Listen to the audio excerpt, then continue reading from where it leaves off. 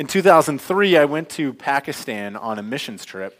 And to get to the area where we were going to be doing ministry, we had to go through Islamabad. And while we were in Islamabad, I saw some pretty incredible things. I've had the privilege to do ministry in tons of different settings around the world. Okay, I've been to Mexico, Honduras, Sudan, Bolivia, the Dominican Republic, and Costa Rica, in addition to Pakistan. And I have seen some really gut-wrenching poverty in some of these places. I mean, the kind of thing that would really shock you. Poverty that makes poor people in America really look like kings and queens by comparison, okay? And I'll never forget our ministry partner in Pakistan, this moment when on the way to a church service that we were going to, he took us to one of the slums in Islamabad. And I've never seen anything like it. Nothing to compare to this. These were 8-foot by 8-foot homes on the biggest scale. I mean, that was the largest. Family, 6, 8, 10 people. They were literally built in the middle of a giant mud pit. I mean, like some of the rains recently that we had here in Phoenix, washed out place. I mean, this is where people were building their homes. They were made out of the mud from the ground, some scrap metal, maybe a pallet or two, some cloth, and if they were lucky, they had a couple blocks, some bricks to build with. And for hundreds of yards in every direction, you could see homes like this, just smashed together in this disgusting heap of humanity. And it was almost hard to comprehend as I was looking at it. You know, human refuse flowed through the streets. There's no sewage. Little children with just a pair of pants on because they didn't have a full outfit of clothes would be running through those same streets barefoot, playing together. Actually surprisingly joyful considering the wretched poverty that they lived in. And I didn't get a chance to go into any of those homes, which I think I was actually fortunate that I wasn't given that opportunity because I think it would have just been too much for me to handle. But I didn't need to, because just looking at the scene was heartbreaking enough. And believe it or not, after we passed the slums and our ministry partner showed us the slums, we went to a church service in the home of a poor person. Okay, so all of that to say that this level of poverty in the slums in Islamabad is so beyond classification that they don't even fit into the category of poor. We did church in a poor person's house by comparison, okay? And in these slums, there's no hope. There's no chance for change. There's no Mark Zuckerberg with his great idea waiting to be tomorrow's millionaire or billionaire. There's no literacy. There's no education. There's no different trajectory. There's no change in career breakthrough for mom or dad that will open the doors of opportunity for successive generations. There are no brilliant ideas or political movements to bring hope that will change the disparity of the poverty. There's just thousands of families who for generation after generation after generation will be desperately poor without hope of ever finding any other outcome for their life or the lives of their children, okay? And these people are poor. They are stuck. They are hopeless. They are helpless. And when I use this kind of imagery, we still don't even begin to comprehend. And it's too bad that while I was there, I didn't speak Urdu, which is the language they speak in Pakistan, and that I didn't think to share with them this passage from Isaiah 61 that we're going to look at, because I can't help but wonder if I had had the opportunity to do that, to take my Bible and speak their language and go into these slums and share this passage. I wonder what they would have thought. I wonder how they would have responded. Maybe they would have heard some words of hope that we're going to look at from these pages, or maybe these people were already so far gone that they wouldn't have even been able to comprehend the ideas that we're going to look at in God's Word today. But looking back on the experience now, I truly wish that I could have had an opportunity to just share some of the words of Scripture with them and hear their thoughts. I want to share these words with you, so why don't you guys turn with me to Isaiah 61.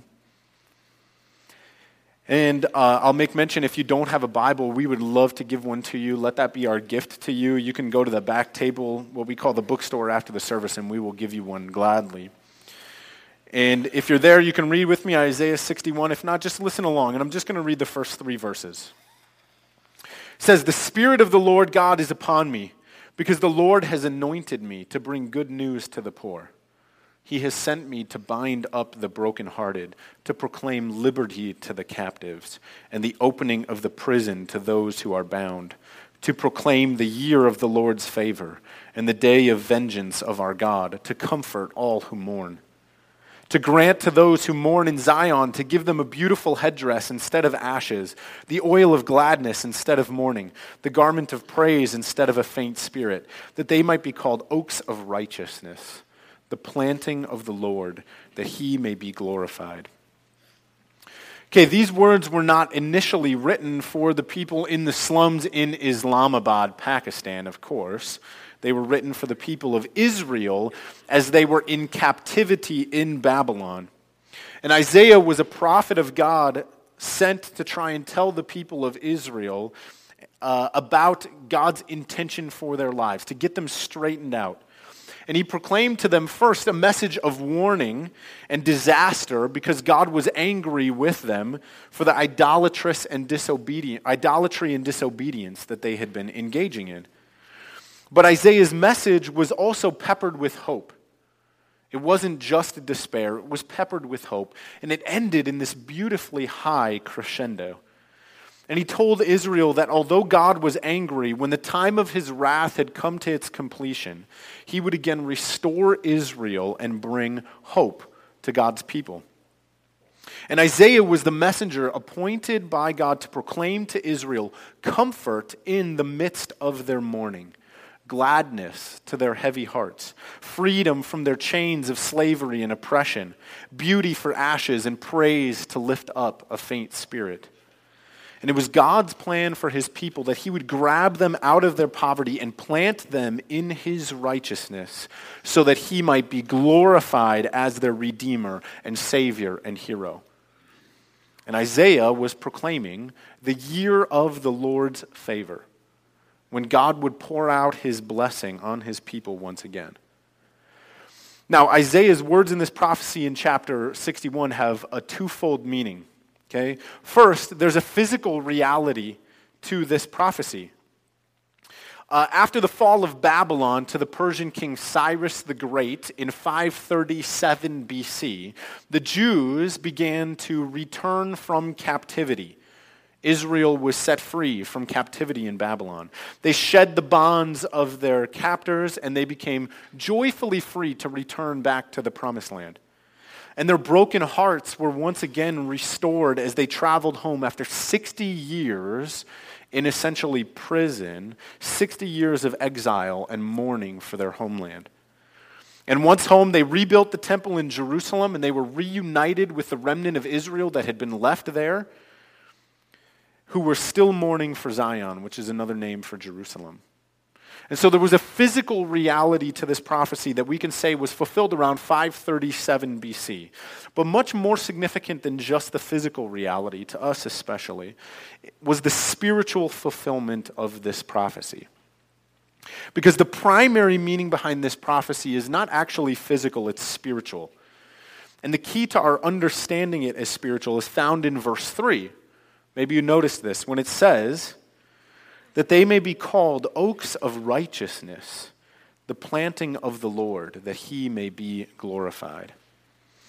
And if this prophecy primarily and only referred to Israel's physical restoration, the freedom of the captives from Babylon, the restoration of the financial fortunes of Israel that had been hauled off into captivity, the binding of the brokenhearted coming home to Jerusalem, then there should be zero expectation that this reality would lead these people to be called oaks of righteousness.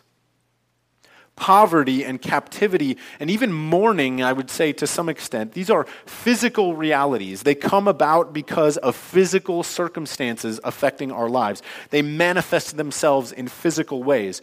But the righteousness that concerns God in this prophecy is a spiritual reality. It's a spiritual thing. And so what we see here is that God is assessing the spiritual reality of his people in this prophecy, not just the physical reality. What he says is that they are in spiritual poverty.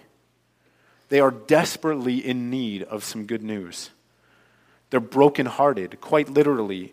The very center of their being, their hearts, are broken and incapable of functioning properly the way that he intended. They are captives, slaves to sin and unrighteousness. They are bound and in prison, unable to free themselves from the darkness that is in their hearts and their souls that are dead to sin.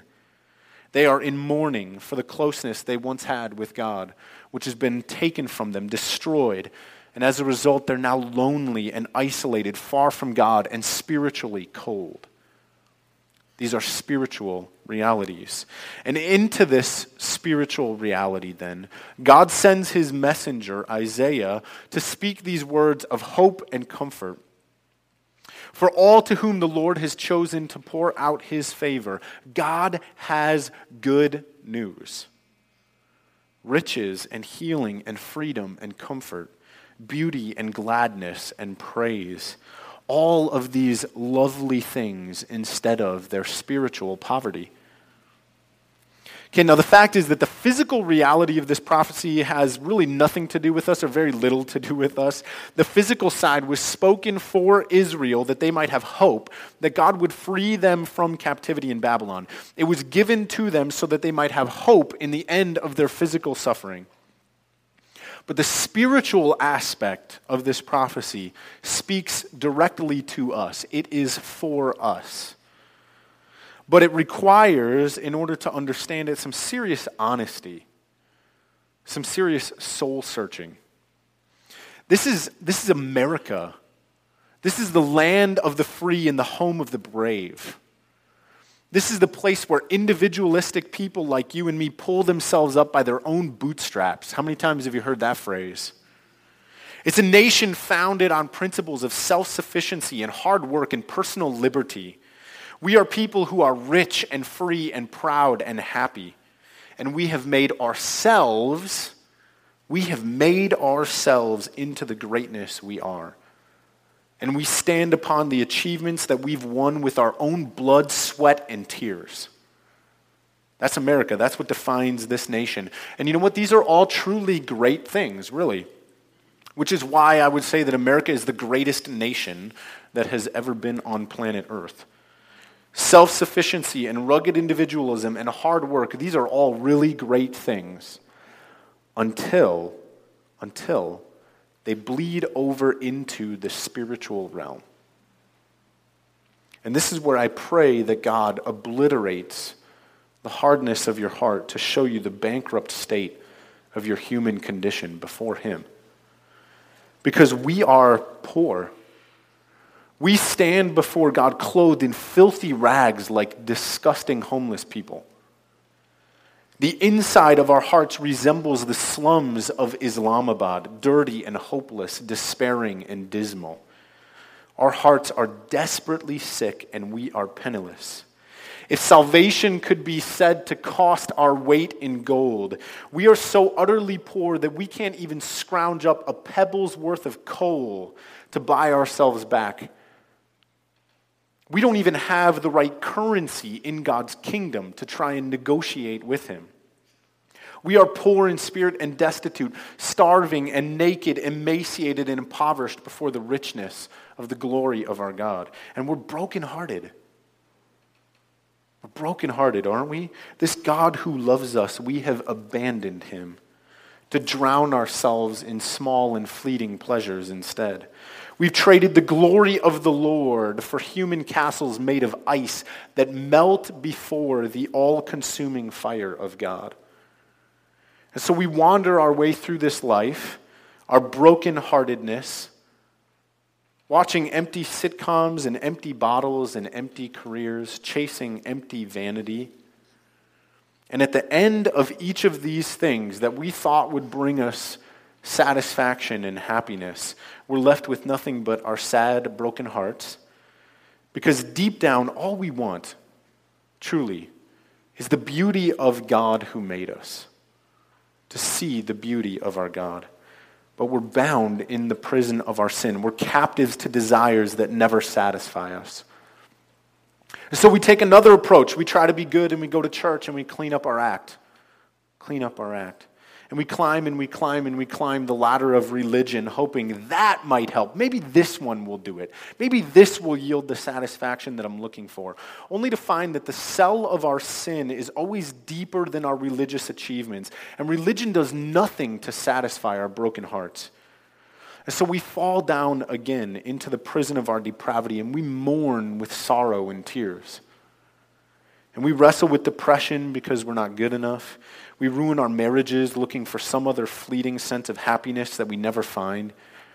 We ruin our children while serving our own selfish ambitions to achieve and be greater and be recognized. We build our identities on anything that just for one moment looks stable enough to hold the ashes of our life. But in the end, that too falls apart, and we're left once again just staring the poverty of our souls blank in the face. And so our spirit is faint, like it says in Isaiah 61, and our hearts are lonely. And the image that stares back at us from the mirror is just a haunting apparition of terror and isolation. Oh, but Grady, you might say, you're being far too dramatic.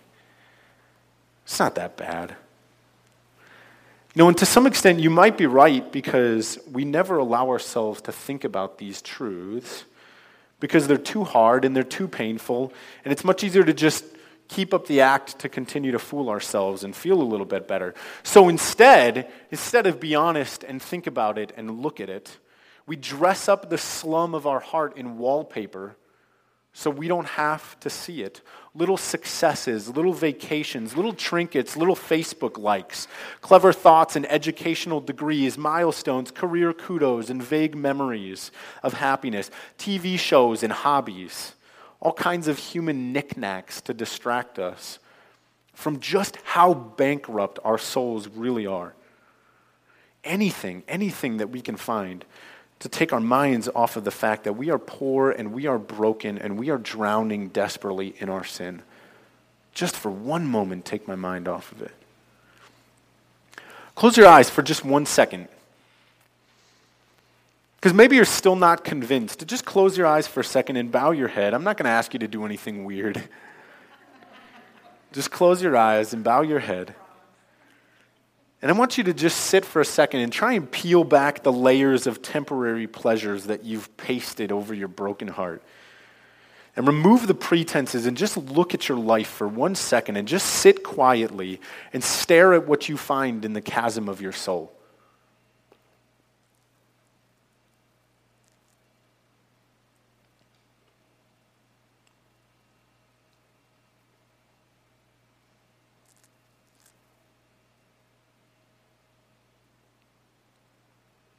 Maybe it's sadness, maybe it's pain, maybe it's loneliness.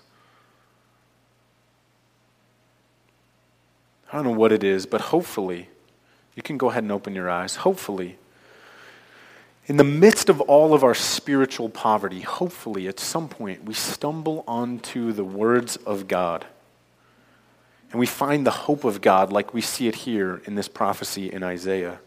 The precious words of Scripture, the Bible. And thank God that He brought you to church today. Not so that you could soak in your own poverty, that's not my end goal, but so that you could find peace in His grace. Because these words in Isaiah 61, these words are for you. And they're for me. They're not another placebo. You know what a placebo is? A drug that supposedly helps but doesn't. This is not a placebo. These are not false hope. These words are not a temporary painkiller. They're not just another wallpaper to stick over our broken psyche, and they're not meaningless religion. These are the true words of God spoken to comfort His people with hope that the year of the Lord's favor has come to the poor and the prisoners and the brokenhearted and the mourners, to you and to me. A message of hope and gladness and good news for the spiritually dead.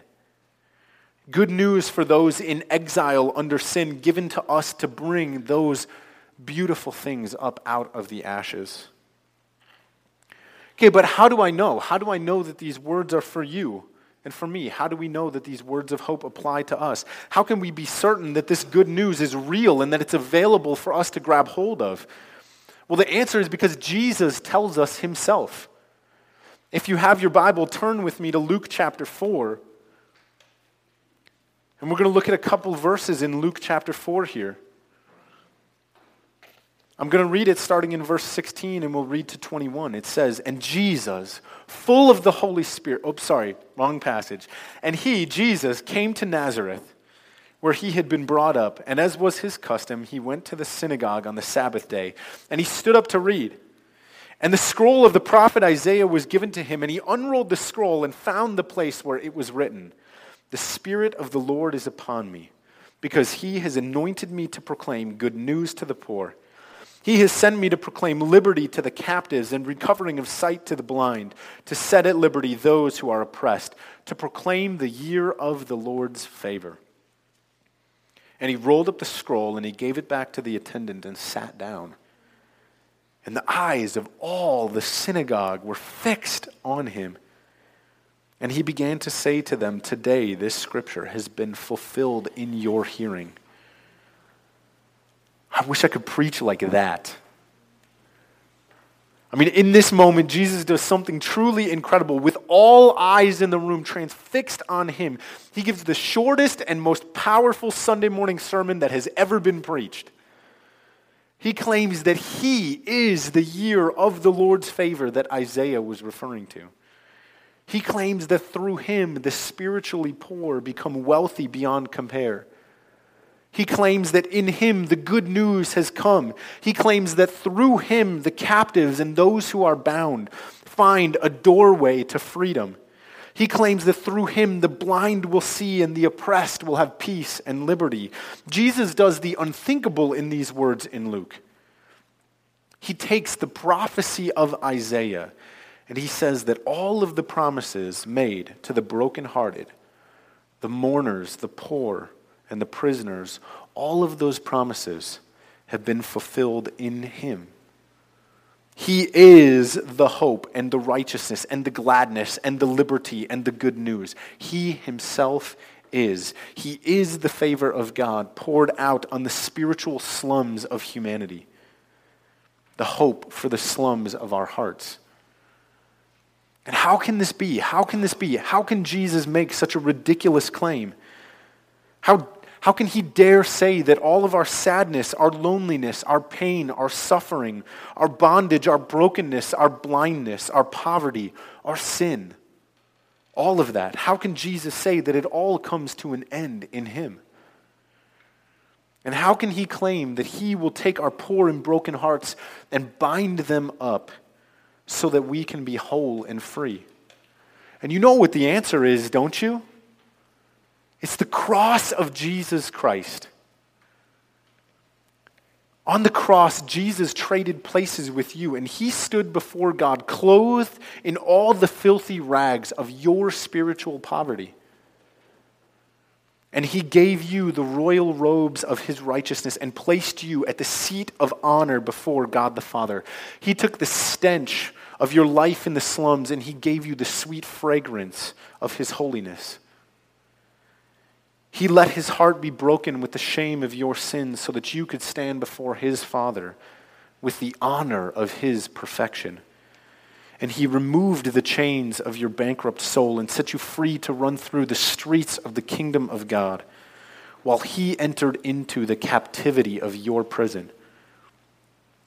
And he gave you the bliss of his eternal joy in the presence of God while he mourned and died in isolation upon the cross. And do you know what you are because of what Jesus has done? You are an immovable oak of righteousness, growing in the garden of God's favor because of what Jesus has made you. And for the glory of God the Father, Jesus has planted you firm and secure in his own righteousness so that you may be steadfast and rich in the love of God. So that your broken heart may be joyful and glad, so that you can know the freedom of the kingdom of God. This is not some vague religious speculation.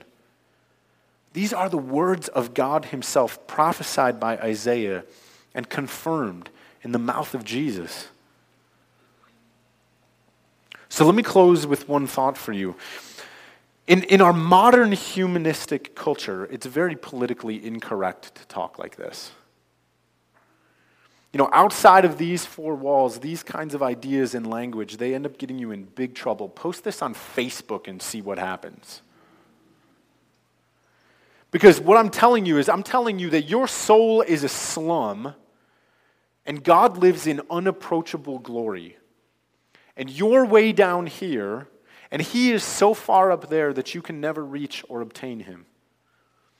And modern culture, what it's trying to do for all of its work, what it's trying to do so desperately is to close that gap by redefining the language, right? Close the gap with postmodern philosophy, designer religions, humanistic optimism, movements of social justice, and pop psychology. You've seen them. They're the books that line the bookshelves at Fry's grocery store. And the goal is to make you believe that you're okay and that God's not that far away from you. And that while there may be a slum in your soul, to some degree, it's definitely getting better. And so keep up the good work. You're almost there. But what I want you to hear is that exactly the opposite is true. By your own efforts, by my own efforts, we're not getting better. And the solution to your brokenness is not to try and climb as high as you can on the ladder of self-righteousness and then at that point cry out to Jesus, Lord, help me. Because Jesus will not be a partner in your salvation. He's not a partner. Jesus will not meet you halfway. Jesus will not be satisfied to merely finish the job that you began. Isaiah 42:8 tells us that God refuses to share His glory with anyone.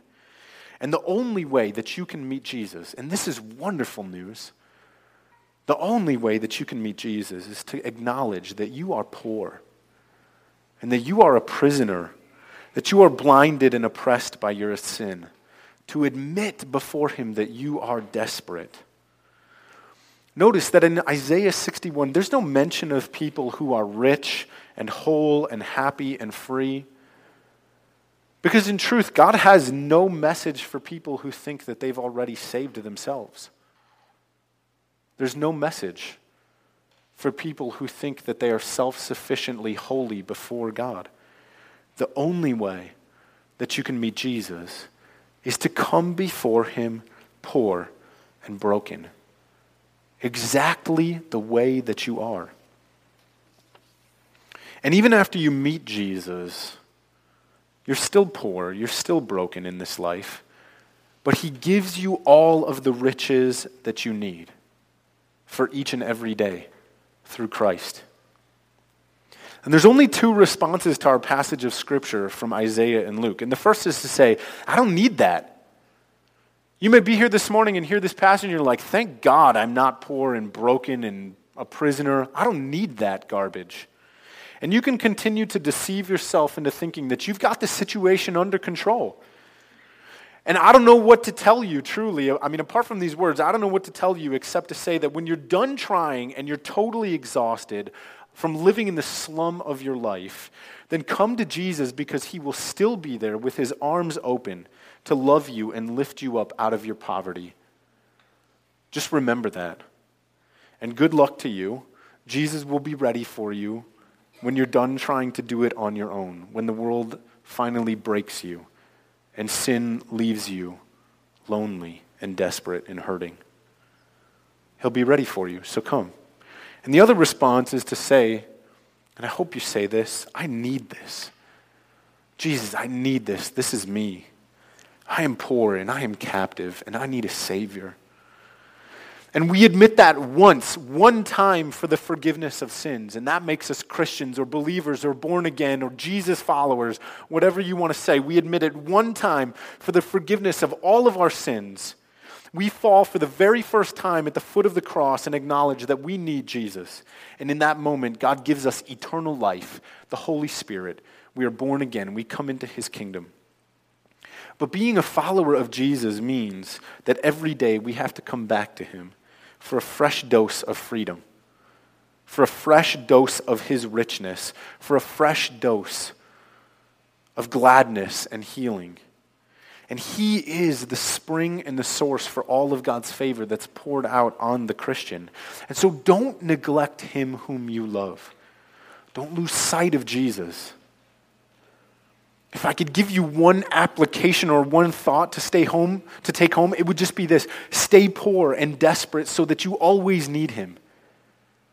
Stay poor and desperate, stay empty so that he can fill you up to the very last drop. Let me pray. God, we pray that we would be people who are empty, not so that we stay empty, but empty of ourselves so that we can be more full with your Spirit. God, would you raise us up? Would you remind us to come to you every single day for more peace and more hope and more joy and more love and more grace? God, would we not walk in pride thinking that we've been forgiven once and that's it and we need nothing else? God, would we depend on you constantly and always to be sufficient? Would you help us walk hand in hand with you day by day? And God, if there are people in this room who think that they can do it on their own, God, would you just break them down this morning, we pray? And would they come to you empty and desperate, just like the rest of us, and find hope, find the year of the Lord's favor, find love and grace and peace. In Jesus' name, amen.